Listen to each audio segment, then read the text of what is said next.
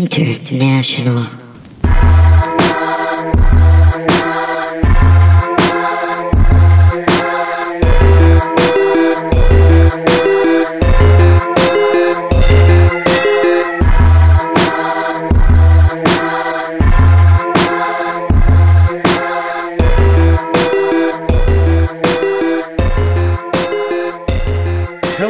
Welcome to another episode of Lie, Cheat, and Steal, a podcast about liars, frauds, thieves, and bullshitters. I'm your host, Pat Soroyce. With me, as always, my co-host, Kath Barbadoro. Hey, Pat, what's up? Nothing much. Just getting off work, rushing into the podcast studio.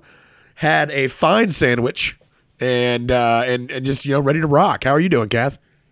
I'm good. Now I want a sandwich, though. I shouldn't have asked. Oh, yeah.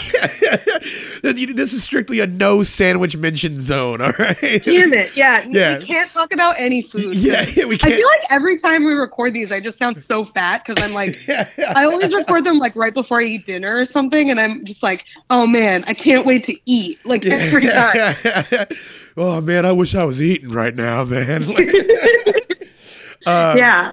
I always sound fat when we record these too because of my breath. But our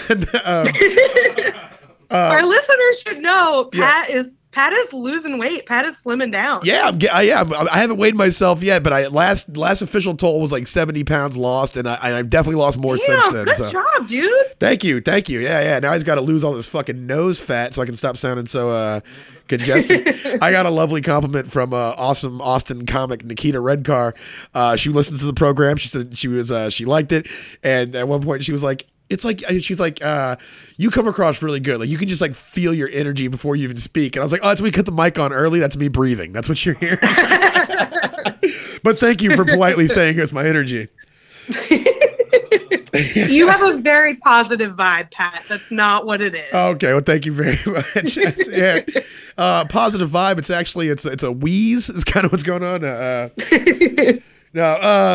Well, I don't have any segue at all whatsoever. So, speaking of positive vibes, man, no, there's nothing positive about the story. I want our listeners to know Pat is fired up today about this story. I'm a little angry. A lot of times, like we have covered some notable shitheads in our tenure. As hosting this podcast about liars, frauds, thieves, and bullshitters. And today, just like this topic just kind of incensed me. I think it's because most parties involved don't think anything wrong happened, and it bugs me. So I guess just without further ado, I wanted to talk to you guys today about the story of JT Leroy. JT Leroy. JT Leroy. This was, I will say, you did a lot more of a deep dive into this. I am familiar, but you did more research and everything. But like, this is one of the stories that like got me into scammers. Yeah. Like, this one has a special place in my heart, so I'm excited we're talking about it. I don't want to fuck up and go looking through my phone right now, so I apologize, but he messaged both of us. It was homeboy, I forget his name, and he messaged both of us about this story. Wes. Yes. Messaged him. Yeah. So shout out. Thank you, Wes. Yeah, friend shout of out the to show, Wes bringing this to our attention. So I guess we'll dive right in here. Kath, in the year 2000, a book was published. Thanks for tuning in, folks. This book was called Sarah. All right. Now, Sarah is narrated by an unnamed boy whose mother, Sarah, is a lot lizard. And if you're unfamiliar with a lot lizard, that is a prostitute who works at truck stops. And man, that's a term we don't use enough anymore. Yeah, really. When I first heard that, I heard that while being recounted a story of a third generation carnival magnate telling me the downfall of this. If I can fucking find that guy, he needs to come on the show. That sounds amazing. My friend's manager at his cell phone store.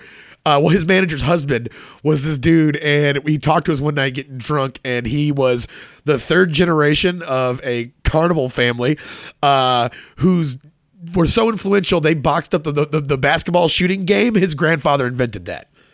Oh shit! Yeah. And their whole family came crashing down in a fucking cloud of crack smoke in the American Midwest. Oh no! One of the most crazy stories I've ever heard in my whole life. those carny heiresses and heirs tend to have some problems. Yeah, the third generation carnival, not even a carny, like a carnival magnate, really. Although from the stories, it didn't really matter. I guess it was a very egalitarian society. Those fucking carnies. Yeah, he told us about lot lizards, and I was like, what? Mainly because I was like 19 and I was just like, prostitutes, fuck yeah. Crazy. Yeah, that's weird. What? Okay, run this by me again. Money for sex? That's wild. How much? Yeah. What's the budget? I don't have money, but I do want to have sex. So yeah, that's how a personality is born. So yeah. That is literally the recipe for a personality. Lack of money and desire well, for sex. I don't have money. I'm not that great looking. Yeah. I still love to have sex. What can I do? I know. I'll be interesting. It kind of works. Not that well. Yeah. It has a mildly okay success rate. It works better. It works better than not trying. I'll tell you that damn much. Yes. Right. Yeah. I agree with that. Yeah. So anyway. Yeah. So. Sarah, unnamed boy whose mother Sarah is a lot lizard, prostitute who works truck stops. They're based out of West Virginia, not lot lizards in general, just this particular one. She can be abusive and abandoning, yet he longs for her love and has begun wearing her clothes and imitating her. So we have a gender fluid young boy here, kind of on the fringes of society. Sure. The book was an instant success. The well-written, imaginative Southern Gothic novel captivated America with its frank and honest tales of many theretofore unexplored social casts. The story was raw and heartbreaking, and as the following plot summary shall surely describe, J.T. Leroy, or Jeremiah Terminator Leroy, agrees to work for Glad, a benevolent pimp who specializes in boy girls. Glad gives him a raccoon penis bone, which he wears as an amulet for protection, good fortune, and sexual prowess, as well as to signify his status as one of Glad's boy girls. This is so okay. I just need to say, like, we're going to talk about this, obviously, but like West Virginia, I'm going to write a novel about West Virginian poverty. How can I know raccoon penis bone? It's just like, it's so like on the nose. Like, it's so, I don't know. That's just like, all right, this is a cartoon. Like, yeah. It's like, it's funny. Like, I there's obviously a few like communities that I'm aware of and know things about, and it's just so funny when like you see people get them wrong. For example, I smoke weed, and I love how in movies, whenever they show like weed or anything, it's always like a central point of the story, and like it's like, okay, we smoked, now I'm gonna fuck something up because that's the plot.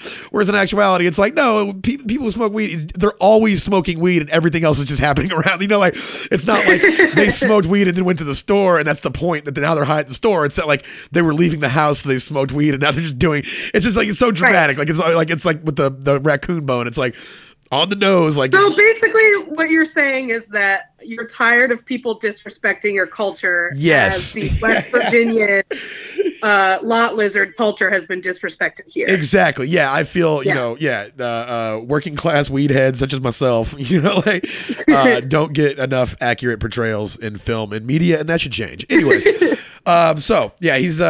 Glad's boy girl. He's given the name Cherry Vanilla, but on his first date with a trucker, he uses the name Sarah, hoping to outperform his rejecting mother. So he's trying to out lot lizard his mom. And he wants to become the greatest lot lizard of them all. I'm going to just slip into that voice a lot, and I'm so sorry. He goes off on his own to the wilds of West Virginia, and he's eventually taken up by a very powerful and very dangerous pimp known as Lelou.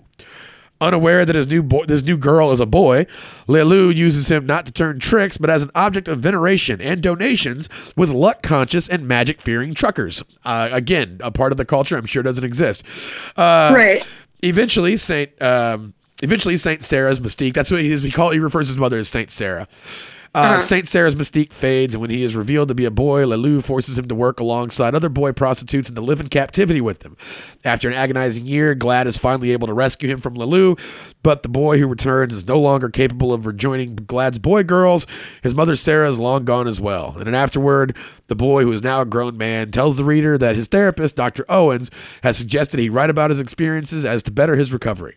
The boy closes the story by revealing that Sarah was found in an abandoned trailer after shooting herself. He stops to wonder why he ever tried to be like her, before realizing that the only thing that mattered was that he wasn't. Wow. What a What tale. a laugh riot. Yeah. Just a real knee slapper. Some are calling it the feel good book of the year. So yeah, the reactions to the book obviously were strong, to say the least. Millions of people were taken in by this tragic story. Yeah, it was really popular, right? It sold a lot of. Yes, it was immensely popular, and it warranted like an immediate sequel, which was actually a prequel, which was a collection of short stories, and it just go ahead.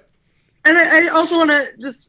So the name of the person in the story was J.T. Leroy. Yes. And was published under the name J.T. Leroy. Correct? Yes. Okay. Yes. Now, this does come into play later. It is always classified as fiction.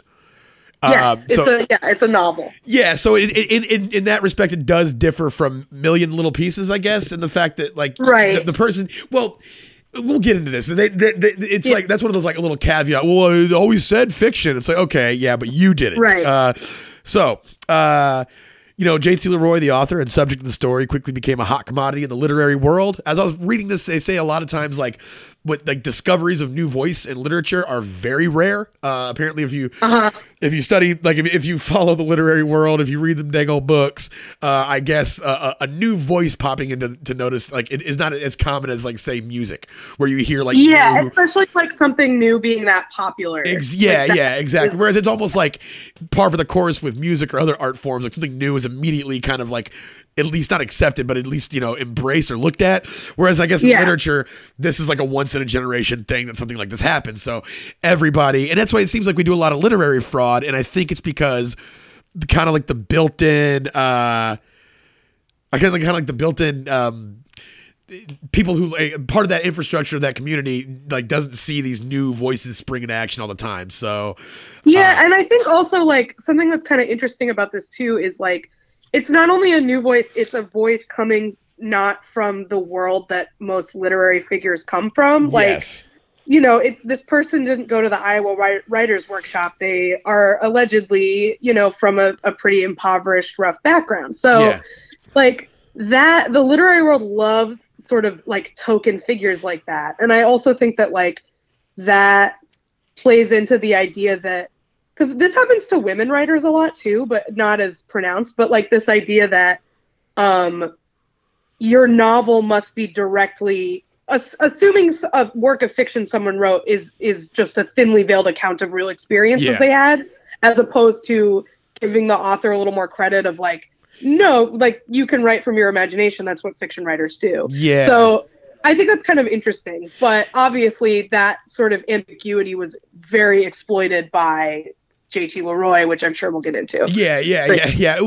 I listened to not only the source materials here, but I listened to a bunch of people's takes on this, and that did come up quite a bit. How they one was by a female author who has a podcast, and she was saying that as a female author, if you try to write outside of your own experience, it's not met warmly all the time, and that's that is unfortunate. So. Now, as sometimes happens in pop culture, just because of everything behind it, was JT stood for all these disaffected groups. He became a champion. Some of the biggest names in Hollywood, they optioned his tale to represent numerous progressive social issues. He became a champion for gays, transgenders, sex workers. He was also HIV positive. There's just pretty much every persecuted fringe, persecuted minority or disadvantaged group of people that's out there. He fell at least tangentially into their fucking category. So he was latched onto, and his story quickly became the focus of the American media, and a lot of notable figures spoke out in praise of him and his strange turn of events. The main character's defining fashion choice, a raccoon penis bone worn on a leather rope, became a fashion trend in the early 2000s in America. No way. Yeah, and it was one of those things that I saw it and I was like, oh yeah, because they're curvy, they look like a slender letter S that doesn't quite curve in on each side. It has a nice aesthetic quality to it, and they started showing all these fucking celebrities that had them, and I was like, oh yeah, I did see a lot of those, and that's so funny. Yeah, there's a bunch. They all have them, and that was a merch item. They were selling tons of raccoon penis bones, which we'll actually get into. J.T. Leroy raccoon penis bones. Yeah. Now, normally, Kath, when I put these episodes together, we hold out for a twist. There's a twist in there, and there is a twist in the story, but I don't think it's actually the biggest part of the story. And so I'm just going to go ahead and get this out of the way now. As you may have suspected, JT Leroy is not a young HIV positive, queer, gender fluid former sex worker. JT is actually American writer. Dun, dun. Yeah, dun, dun, dun. What? JT Leroy is actually American writer Laura Albert, a Jewish woman from New York who was at the time of the publishing living in San Francisco. So so that the world doesn't know that yet. Where we're at right now, we're at about 2005. Early 2005, the world does not know this yet about JT Leroy. So, like a few years after the book comes out. Yeah. So it's still not known that this is not a real person. Correct. Okay. And the popularity is just, and now preceding the book itself, there's a collection of short stories, and that kind of like tipped the super hip onto her. It was like, like that was like when she was still underground, like oh, you probably haven't heard of it. That was she had developed a bit of a following among like the literary elite, like the hipsters of the world, and then the book came out, and then again this is like early 2000s, so things moved a little slower. There was still a few years there where the book was picking up steam through word of mouth, and this time nobody knows. Everybody just thinks JT Leroy is just this visionary voice in literature, and that's all they knew. So to go in a little bit about Albert, during her youth, Laura Albert was associated with the punk rock and for a while skinhead movements. No word as to whether or not that's the good skinheads or the bad skinheads. She was Jewish, so I'm hoping it was I'm going to say good skinheads, yeah. I'd be surprised, but hey, you never know. Yeah, fuck it. People do weird things sometimes. She worked for several years as a phone sex operator, and she reviewed sex sites and products on the web for a little bit. During the 90s, she achieved some degree of fame as a freelance sexpert under the alias Laura Victoria. At the same time, she started writing these stories, and she would use the pen name Terminator. Because again, JT stands for Jeremiah Terminator. Right. I'm sure in the book it probably goes into it. I haven't even read it, and I just imagine his mom was just like, when I was pregnant with you, I saw the movie Terminator. Yeah. And like, dang, if she didn't name me that, it's just something like folksy like that kind of. Right. So she started writing these stories in the voice of a young boy telling about his difficult childhood and life in the streets. Baby Doll, JT Leroy's first published story, appeared under the byline Terminator in a September 1997 anthology. Albert, eventually went on to publish 3 books under the JT Leroy pseudonym. Now, Laura Albert's a troubled woman. She has, I think by her own admission, she struggles with mental illness and anxiety and depression and body image issues. So during the 1990s, she would regularly call a suicide hotline. Now, Albert, through this hotline, reached Dr. Terrence Owens, a psychologist with the Macaulay Adolescent Psychiatric Program at St. Mary's Medical Center in San Francisco. Now, Owens did not know her as Laura Albert at the time, but as Jeremiah. So she was calling the suicide hotline using her pseudonym? Using the pseudonym and using a voice. And now this voice comes into play. The best thing I can that's fucking weird. Yes. And the voice. Like, I get calling a suicide hotline with a pseudonym if you're worried about, I don't know, somebody finding out that you are struggling like that, and you want to keep that private. But calling in character.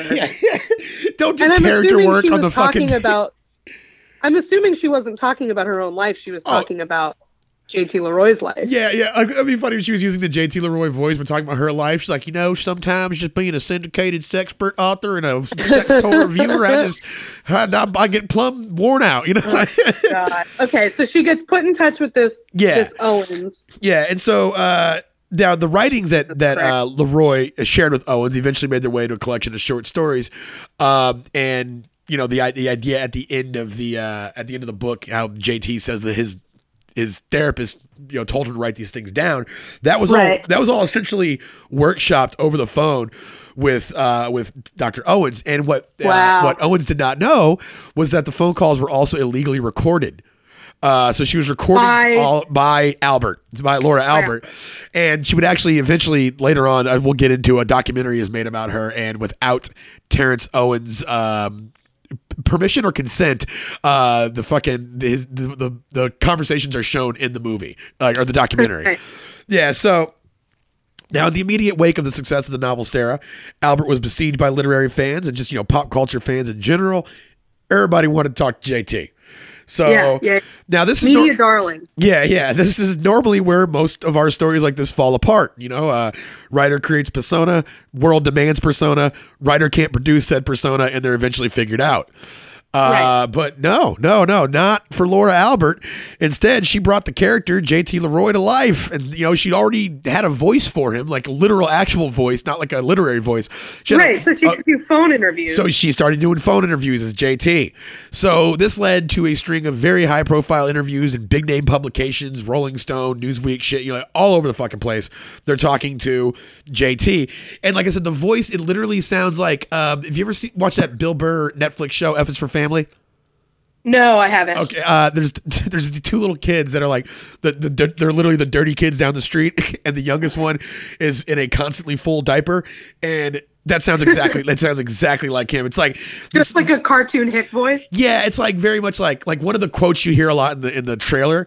It's her for the movie. It's her doing the voice, and she's like explaining as how JT would like entice his customers, and he was like, I showed him just enough to keep him interested. Like it's like very it's a rough voice, and so so that again people are buying into it, and so but it doesn't satiate their need for JT. In fact, it just stokes the flames, and again, this is where anybody else's story would now unravel. Now that she can't produce the real person, what are you going to do now, right?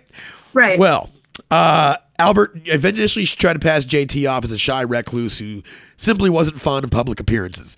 But eventually she settled on a far crazier solution.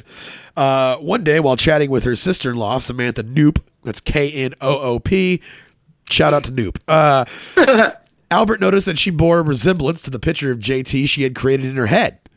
One blonde. Oh, good. Yeah. I like where this is going. Yeah. One blonde wig and giant hat and pair of sunglasses later, and JT Leroy was now a living, breathing kind of person. And if you want to see, I'll post the photos on the old feed. If you were ever fooled by this person, you're a fucking idiot. It obviously. She looks like somebody in like a Kurt Cobain costume. Yeah. It looked like if like when Michael Jackson used to hang out with Macaulay Culkin and they did like shield their identities to go out in public. That's what it looks like. Macaulay Culkin hanging out with Michael Jackson. It's very. It's not a real person. If you look at that, it's like you just played in a costume shop, and everyone was fucking fooled. You can you just type in JT Leroy and go to the pictures, and like they're just all over the globe, all over the world with some of the biggest names in music and art, and it's just everywhere. And they're JT really became like such a media darling. In like fashion magazines and he was very like in vogue. And every one of them art scene figure, very very hip. Yeah, exactly. Yeah, and everybody's rocking the raccoon penis bone. Right. I mean, he started that, so he's in for life. Yeah, exactly. Yeah. So soon, his celebrity grew. Leroy's fiction and backstory started attracting a raft of famous fans, not just in the publishing world, but superstar musical acts like U2 and global celebs, including Italian actress and director Asia Argento. Asia Argento would actually go on to do a movie adaptation of Sarah.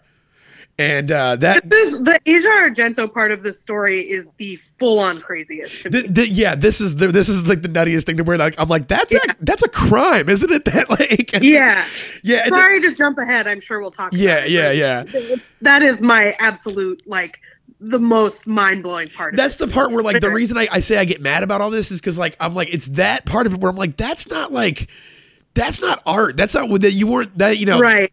At that point you're just being a creep. Yeah.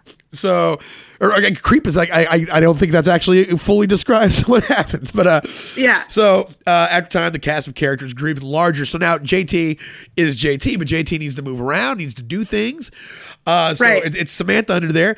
Laura Albert adopts a personality as JT's manager, Speedy. Good. Yeah. Let's make sure to give this character a legit name so people don't suspect anything. Just something run of the mill out of it as Speedy. Clearly, she really wanted to make that nickname happen. At another time in her life. That would have been on deck for a while. And she was really mad, and so she was like, "Finally, I can be Speedy." Yeah. Finally. Oh, but actually, it's it wasn't just Speedy. She also had a British accent with it too. Oh, hell yeah. Yeah. Why? Just cause. Yeah, Why yeah. not? All my mates call me Speedy, you know. Oh my God. Yeah, and so now then it goes even bigger because JT needs a boyfriend. At this point, she's just playing dress up with JT. So JT needs a love interest, so she gets her husband Jeff to become JT's boyfriend, Aster. Now JT is being played by this guy's sister. So he's pretending to be... I forgot about that. That sucks. What a creep. Yeah. So he's just pretending to be his... Well, it's his half-sister, but whatever. My sister's my half-sister, and that changes nothing. Speaking of half-sisters, fact, my sister's real dad's name, I've never met the guy, Speedy. Dead serious. No way. Yeah, his name is Speedy. His full name, Hubert Elmo Lipham. He is dead now, but his name was Speedy. Was he British? No. He was the opposite. He was from Alabama. Yeah, I feel like Hubert Albert Lipham is either British or fully Hick. Yeah. Hubert Elmo Lipham. His middle name was fucking Elmo. Elmo. Yeah, that's a hit. Yeah, man. Classic. I had so much weird stuff. My sister's dad's name was Elmo, and the girl who killed my dad was named Beyonce. That's just very strange world we live in. You should write a weird memoir about your life. That sounds like some short story shit. I don't fucking... That someone named Beyonce killed your dad. Dead serious. I don't know if I've talked about that on the show before. I know I've talked about it online, but like... You've told me about it. I forgot that the girl's name was Beyonce, though. Yeah, I forgot about it, too. I knew, but it just like... I like really forgot about the absurdity until one day I was just like, huh. Yeah, Beyonce killed my dad.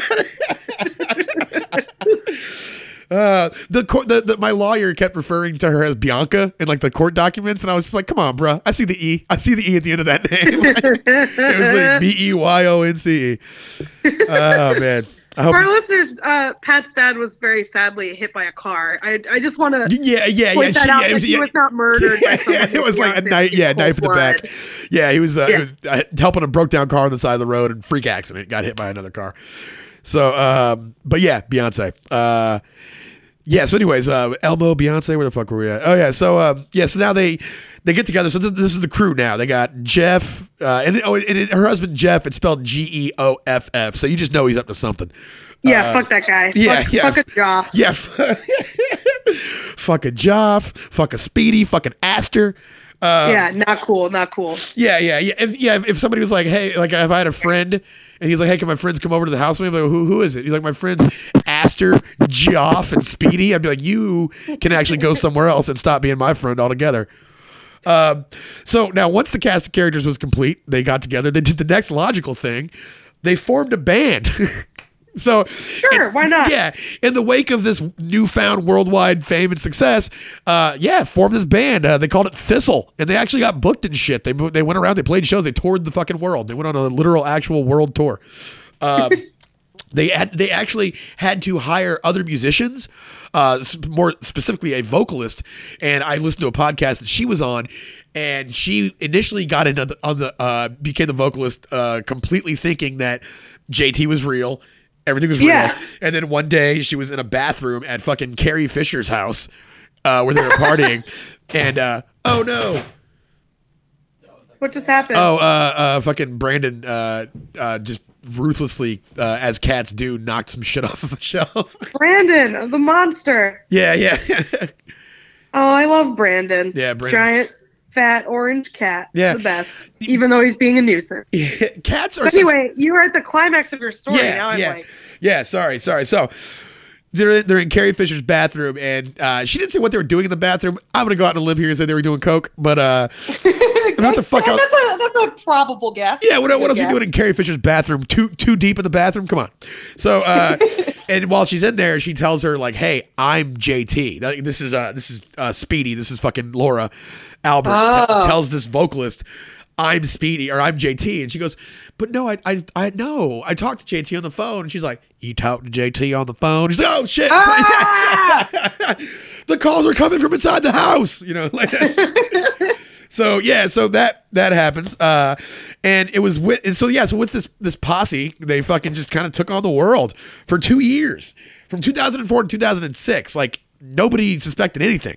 And they just traveled the world. JT racked up some famous ass friends. Tom Waits, Gus Van Sant, Billy Corgan, Lou Reed. Winona Ryder thanked her in a fucking awards speech. I'm not sure what she won at that point in her career. But I think it was probably Boys Don't Cry. Oh yeah, well you know what, it very well could have been, because then that goes right into it, like right, subject matter wise, yeah. So and then while this is going on, JT and Asia Argento start dating, and they're dating, and so she can faithfully adapt this movie, and they fall in love, and she's now dating who she believes to be JT. And like there's pictures of them together, and Asia Argento is like a pretty good looking person, and and then like you got this Macaulay Culkin mannequin with fucking like with a blonde wig, and it's just like, A, how are y'all together? B, how do you, smart, successful lady that you are, not realize you're talking to a fucking made up person? Like, in retrospect, she said, she was like, I was a fool. I don't know how I thought that. I guess I was just, kind of blown away by the caught up in it. Yeah, caught up in it. And like, but that's where it kind of crosses the thing from like harmless fun to like, okay, I mean, that's like, if you like, we did the what's his face, Joe Manuela, the fucking patron saint of our podcast. The Robert De Niro impersonator. Like, he definitely slept with some ladies who thought he was Robert De Niro, and that's fucked up. Like, that's like beyond gross. Yeah, that's like not cool at all. Yeah, no. So yeah, guys, don't ever fake anything. No, okay, I'm sorry. Don't ever like fake it very vast inherent parts of yourself. Like, I've definitely like, I've seen people like, like you can pretend you saw all of Stranger Things. Yeah, to get laid. Yes, yeah. You can you can do stuff like that. You can like act like you finished Infinite Jest to get laid. Like, that's fine. That's a minor sin. But like, don't pretend to be an Appalachian trucker prostitute. Author. Don't do that. Yeah, and if you are pretending to be another gender, and I'm not saying like you're living as another gender and you're living your truth. I'm saying if you are Tootsie, like if you're fucking straight up, you are masquerading as a different person who is not your gender, and then you're dating. I mean, at least this is what I wonder too, because like, I could sort of imagine Asia Argento buying this in a way, because like JT has talked about being some type of trans, or had like gender identity. Gender fluidity. Definitely. Gender fluidity, like those kind of experiences.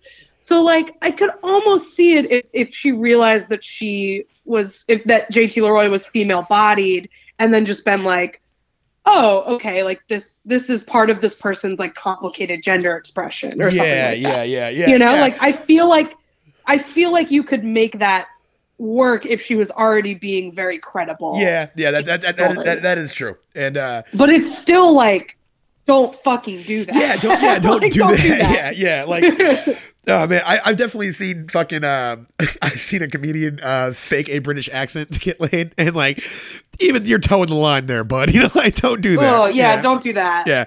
Don't. But also, like, if you fall for that, like, you're also really dumb. Yeah. Learn accents. Like, kind of like learn to pick up on things. But like, you know what? You just went from Cockney to Midlothian, and I think we all heard that. Well, yeah, or just, I don't know. I mean, maybe he was good. Like, we know like impressionists who could probably pull off a convincing accent for a night, but like most comics I know they can do an okay job, but they're not. They're not putting on an Oscar-worthy performance of a British accent. I just thought I think he could have got laid without it. I don't. And he never actually got. Yeah, laid. Why complicate things? Yeah. Like, Jesus, it's just, I don't know. It's very odd. The human behavior, the slippery slope of human behavior. But right. So now also in this time period, shy and nervous JT, who still kept this shy, nervous character. The Samantha Noop played him as shy and nervous. They started doing book readings, and now book readings are generally attended by one person ever. Like, it's the same guy at every book reading. He's really busy, but this one they were doing book readings like packed out bookstores and selling a fuck ton of raccoon penis bones along the way. Like, that was like a huge, like, they were autographed raccoon penis bones, and so you can't fail with those. It would all eventually come crashing down. now there was a New York Times and the New York something. It was two New York Times and something else. I want to say maybe the New Yorker. I think it might have just been the New Yorker. They started suspecting that something was up, and they sent a reporter to do to live with Thistle for a few weeks on the road. And so they were talking to, and I got this information from the podcast I listened to, which I'm not being coy by withholding the name. I just literally can't fucking remember what it was called. And so they had the host, she's friends with the singer from Thistle, and like they're like, they go way back, and she's talking to her, and she's like, yeah, so I'm talking to this reporter, and she was like, but as I'm talking to them, I realized that they didn't give me a lot of like backstory of who I was and where I was from, because they all had roles they were playing in the band, and she hadn't really been told by this, by the Laura Albert exactly how to go about, what to be. Yeah, what to be. So she's talking to the guy, and to the reporter, they're just casually like, but it's never off the record though, folks, unless you say it is. But they were just talking, and he goes, "Where are you from?" And she said, "I'm from a little town in Alabama." He goes, "Oh, really? Me too. What's the name of town?" And she goes like, "I don't know, fucking, Alabamaville." And he was like, "I'm from Alabamaville." And she's like, "What?" Oh no. Yeah, and then so she was like, "Oh, cool." And she's like, "Well," and their parents had farms right next to each other, and he's like a little older, but all of his brothers and sisters went to high school with like her mom and dad and aunt and shit. And so they start to realize, and she's like, "Oh, it's cool." And then she says, like, as she's having the conversation, she's like, "Oh no, this isn't cool, because now he has a foot in. Now there's like, a crack in the story, essentially." Right. It's like, now how are we going to, how are we going to explain how I know these people and like all of that? Yeah. Yeah, exactly. And so then like that, there's not a lot of information out there about like what the following thing was and what happened. It just at one point, once a story broke and it ran that, that this was Laura Albert, and she readily fessed up to it, and she came out and she went on damage control, I guess you could say. She started just doing interviews, and that was where, she kind of told a little bit about herself, and she was eventually found by the guy who did the movie The Devil and Daniel Johnston. I love that movie. Yeah. A guy named, his last name is Fjorzaj. What the hell is his first name? I should know this since I'm doing a podcast about the guy. One moment.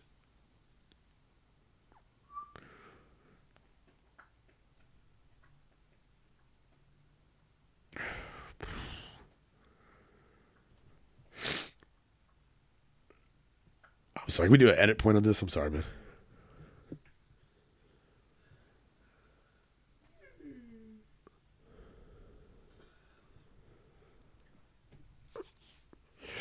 Oh, that's right. I turned off my shit so nobody would fuck with me.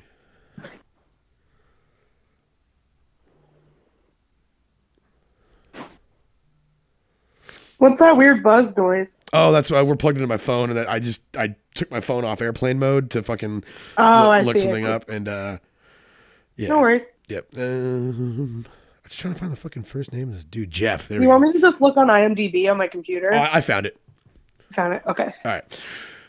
So she caught the attention of Jeff Fjorzaj, the guy who did The Devil and Daniel Johnston, and he decided that he wanted to make her the point. As he said, he was watching, and he said, I think because at this point all the world was really hearing was that like JT Leroy isn't JT Leroy, and that's that, and he was like, I think there's a lot more going on here. So he set out to interview to Laura Albert, and this is where it goes off the rails for me. This is where I'm just kind of mad at everybody that's involved in this, because Laura, she kept extremely detailed notes about everything. So that's why she recorded all of those phone calls. Everything down to her spending, her notebooks, answering machine messages from celebrities. There's one of Tom Waits calling her, and calling JT, and he's just like, in his little fucking growl, he's just like, "You're big now. You're wet. You're wet. You got the world wet." And it's the weirdest compliment. Yeah. So he starts to talk to her, and he decides that he wants to make her the focus of his next documentary project, which would end up being titled Author, the JT Leroy story.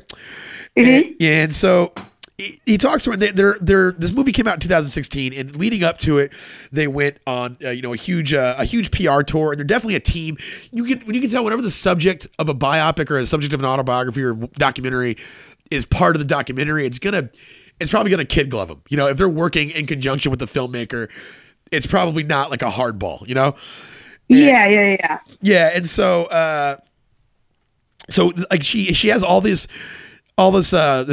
wealth of information of like celebrity voicemails and things like that that help corroborate this insanely far-fetched story. But he gets into her about she had childhood issues of her own. Albert, as it turned out, she suffered sexual and physical abuse as a child. She was put in a care home by her mother. She had weight, food, and body issues, which did lead to gastric band surgery and a dramatic change in appearance.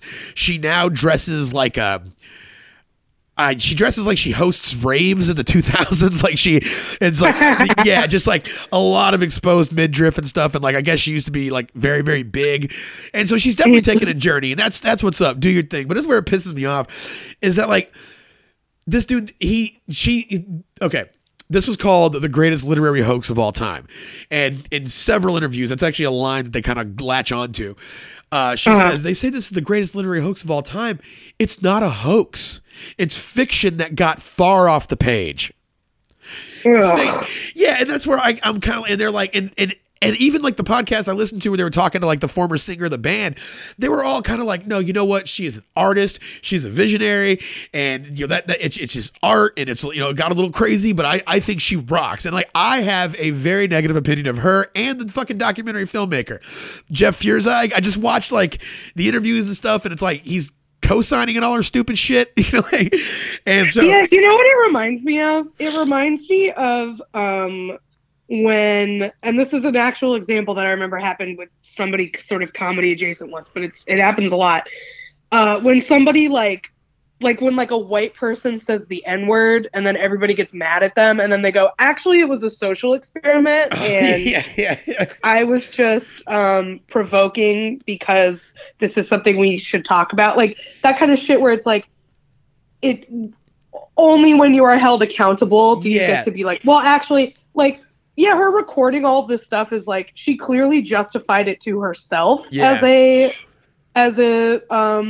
art project, like a multimedia sort of statement, performance art piece or whatever. Like she clearly justified it to herself that way, but that doesn't necessarily mean that was the intent the whole time, Yeah, like. Yeah. It's exactly what I was. Yeah, like I think she's doing like they call it like. I think it's an improv term, but I've heard it applied to freestyle rapping as well. Jump and justify. Where like I'm rhyming and I'm like, and I'm like, man, I fucking put you on the table. I got lint in my navel, and by navel I meant ship. Come get wet. And it's like you do this weird like stretch just so you can make it rhyme that makes no sense, and then you spend the next two lines explaining why you said that weird non sequitur.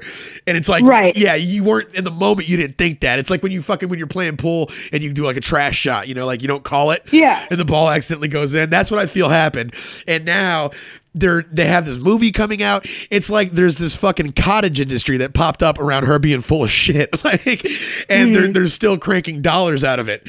And I think that when I look at the director, I see it in his eyes. I think he's just all like kind of just here for like not here for the check, but like he knows that this lady's full of shit. He knows it wasn't a grand social experiment. Yeah. And to that point, you could almost say like he's definitely kind of exploiting her mental illness, I would say. He's given her enough rope to hang herself. Yeah, exactly. And they're a pair. Like I found one podcast that he was on where it was just him, but very rarely are they doing media appearances not together. And I do have to say, Mark Maron interviews him on WTF and definitely holds his feet to the fire, and it made me feel good. That's good. Yeah, because he was like, well, when she started her, and he lost the word, and Maron was like, deception. Yeah.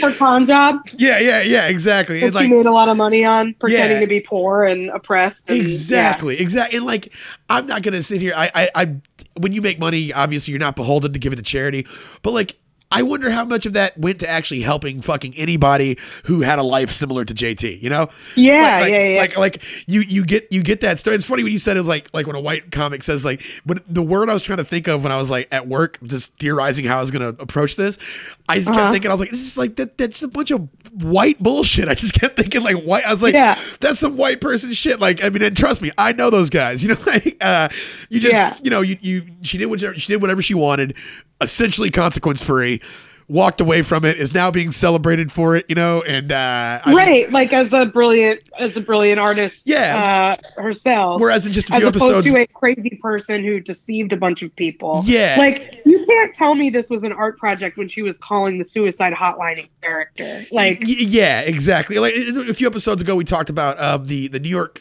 the Post journalist with the 8-year-old heroin addict. Yes, Janet Cook. Yeah, she did she basically she lost like didn't she win a Pulitzer then lose it, correct? Yeah, she like was unable to work in journalism ever again. Exactly. Yeah, unable to work in journalism ever again, and it's just like, but this fucking this like legitimate mentally ill person was able to just lie and just do a bunch of shit, and then, like I said, like an actual cottage industry has popped up around her fucking fake ass story. And as far as I know, unless I'm completely misinformed, which very likely that I am, I don't think any of that's going to helping anybody or doing anything. Like, I don't know if any just personal enrichment. And so that's why I walked away from this with just a very negative taste in my mouth about literally everyone involved. It's real gross.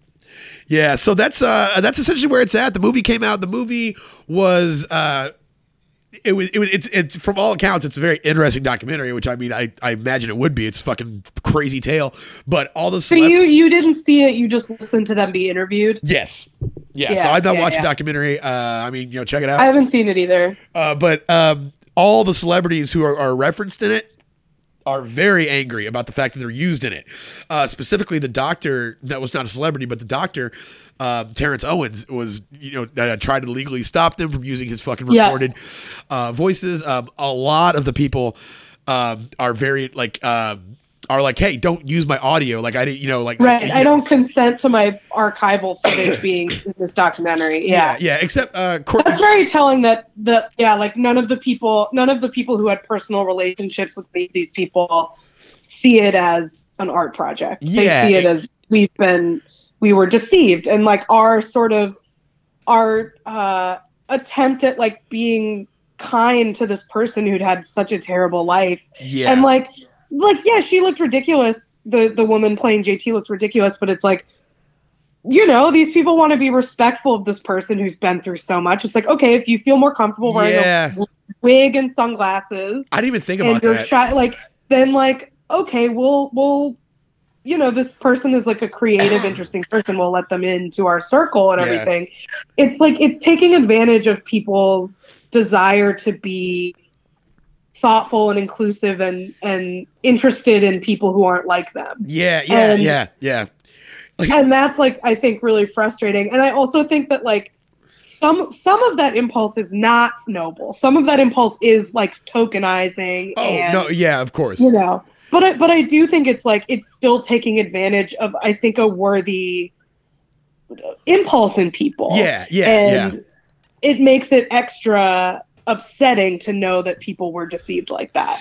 And that's why I didn't even think about like them being you know, partly excusing of her bizarre appearance or his bizarre appearance because, you know, of knowing about the backstory. I didn't even think about that's what an asshole I am. I would have just been like, man, if I'd have seen him, I'd have been like, man, look at this little Macaulay Culkin looking motherfucker, like, you know, like. And in retrospect, I'm like, oh no, I probably wouldn't have done that because I probably would have known about the backstory.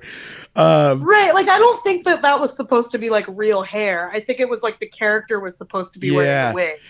But, which, by the way, is a thought I always have when I see a bad wig on like TV or movie or something. I'm always like, okay, is that supposed to be that character's actual hair, or is the character wearing a wig?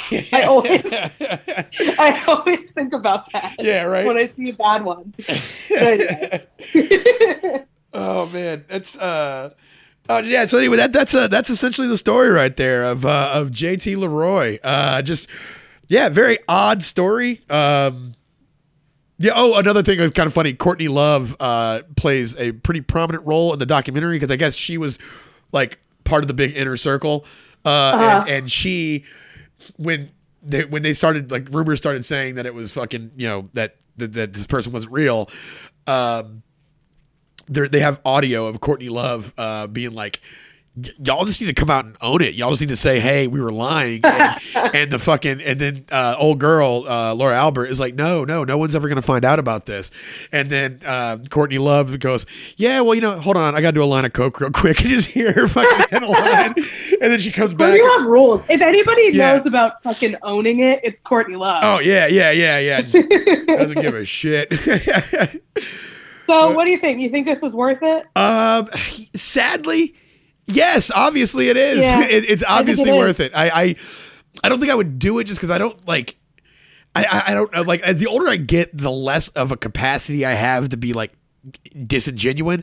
There's times where I really wish I had it like I used to. I used to, like, you know, I used to be able to, you know, fake it till I made it, you know, or whatever the case may be, or, you know, pretend that I am not like completely annoyed by somebody because I can, it makes a better working environment or whatever. Now I'm way more likely to like snap at my boss than I was when I was a kid.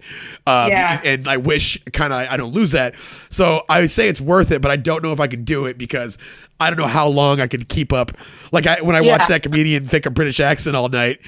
And, you know, and then getting stressed out by it. Yeah. And then, like, now I would just be all like, yo, cut the shit, dude. Like, fucking stop, man. Yeah. And so, so that's, that is, so definitely worth it. Don't know if I could do it, mainly because I don't have the capacity to lie that much anymore. I'm lazy. Yeah. So, I think if there was a way to do it without, like, really hurting people emotionally, like on a personal level, I feel like I would be like, fuck yeah, do it. Yeah, you could, like I would do it. Yeah, you can do it. Like if you're gonna like, there comes like there should be for I think any rational person. There's a line where it's like, okay, I'm pretending to do this or whatever to make hype for my band or my book or whatever the fuck it is you're doing, and that's cool. But I think most rational people can see when it's starting to become dangerous or harmful, and they'll. Ideally step in and stop it. But then, you know, the people who people who have that rationale probably wouldn't do it in the fucking first place, you know? And you know, money and getting to hang out with famous people is a powerful motivator. Yeah. It's very true. So, I guess it's understandable. I unfortunately totally worth it. Well, thanks for talking about JT Leroy, Pat. Yeah, no problem. Shout out to Wes for bringing that up, and Wes. He actually recommended that we get JT Kelly on the show, and he was like, just because you know they're the same name. I was like, strong point, but but yeah, that's what that one is. You know, I guess Kathy, you have anything coming up this week? This will be coming out tomorrow, Wednesday, so. If you're hearing this before 9 p.m. on the East Coast tomorrow, I have a show at Lucky Jack's called Too Many Cooks that's free in New York City. That'll be really fun. Cool. The following Wednesday, I have a fundraiser show, benefit show at Star Bar in Bushwick for the New York DSA Feminist Caucus. So that'll be really fun. It's a comedy show. I think that's it. What about you, Pat? If you're hearing this tomorrow, I will be at 51st Jokes at fuck me, is it at New Movement or Sandstone? Or Sandstone, fucking Spider House.